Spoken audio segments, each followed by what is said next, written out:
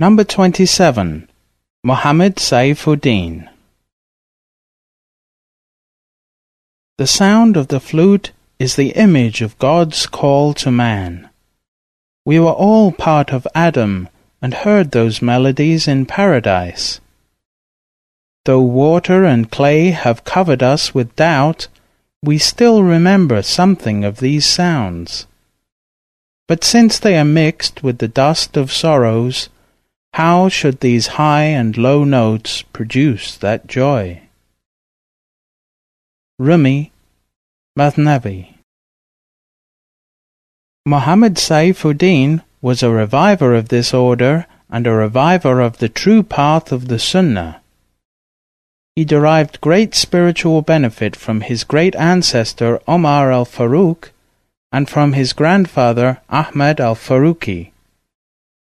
With the blessings of the Prophet, he was able to spread this order far and wide. He was born in 1055 Hijrah, 1645 current era.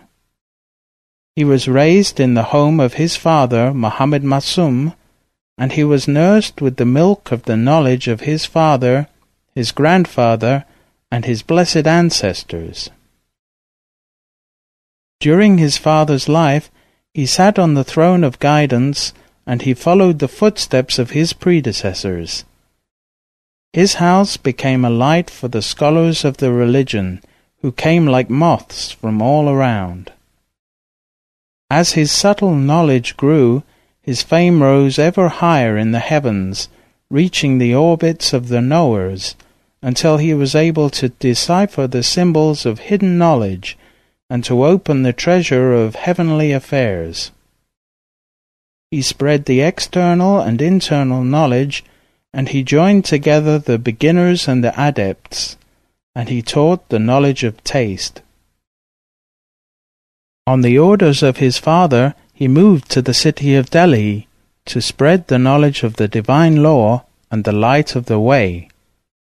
The Sultan himself, Muhammad Alamgir, became his student. Consequently, the people of the court, the Sultan's ministers, and all the princes became his followers. With the support of the Sultan, it was not long before the entire kingdom accepted him. He embodied the Sunnah of the Prophet and inspired love for the divine law throughout the nation.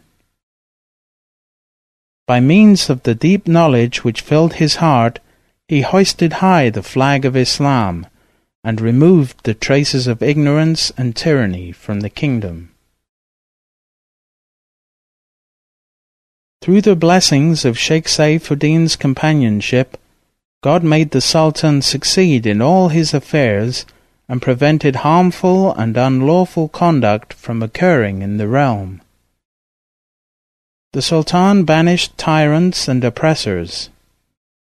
He kept the company of the Sheikh, following him as a student.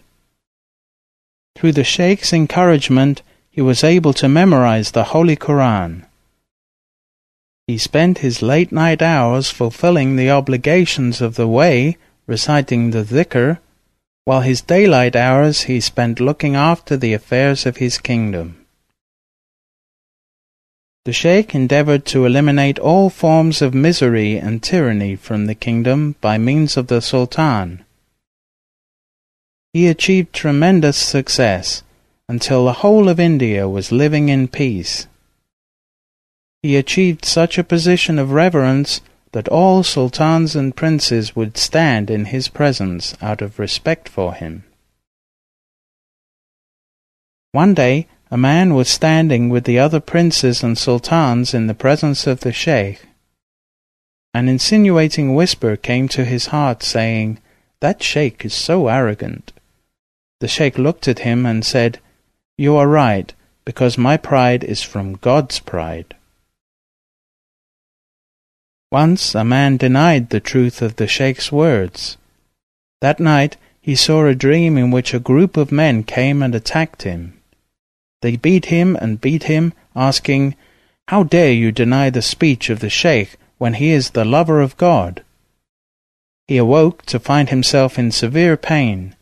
He hastened to the presence of the sheikh and asked his forgiveness. Every day in his retreat, around 6,000 seekers slept and ate from the food he was providing. One day he heard from his neighbor's house the sound of the reed flute. He was so enchanted by the sound of it that he fainted. When he came to, he said, "Do you think that I am empty of compassion and emotion? No, those who listen to the reed flute and feel no compassion and emotion are empty. But when we hear something beautiful, we are so touched that we are immediately transported to the divine presence.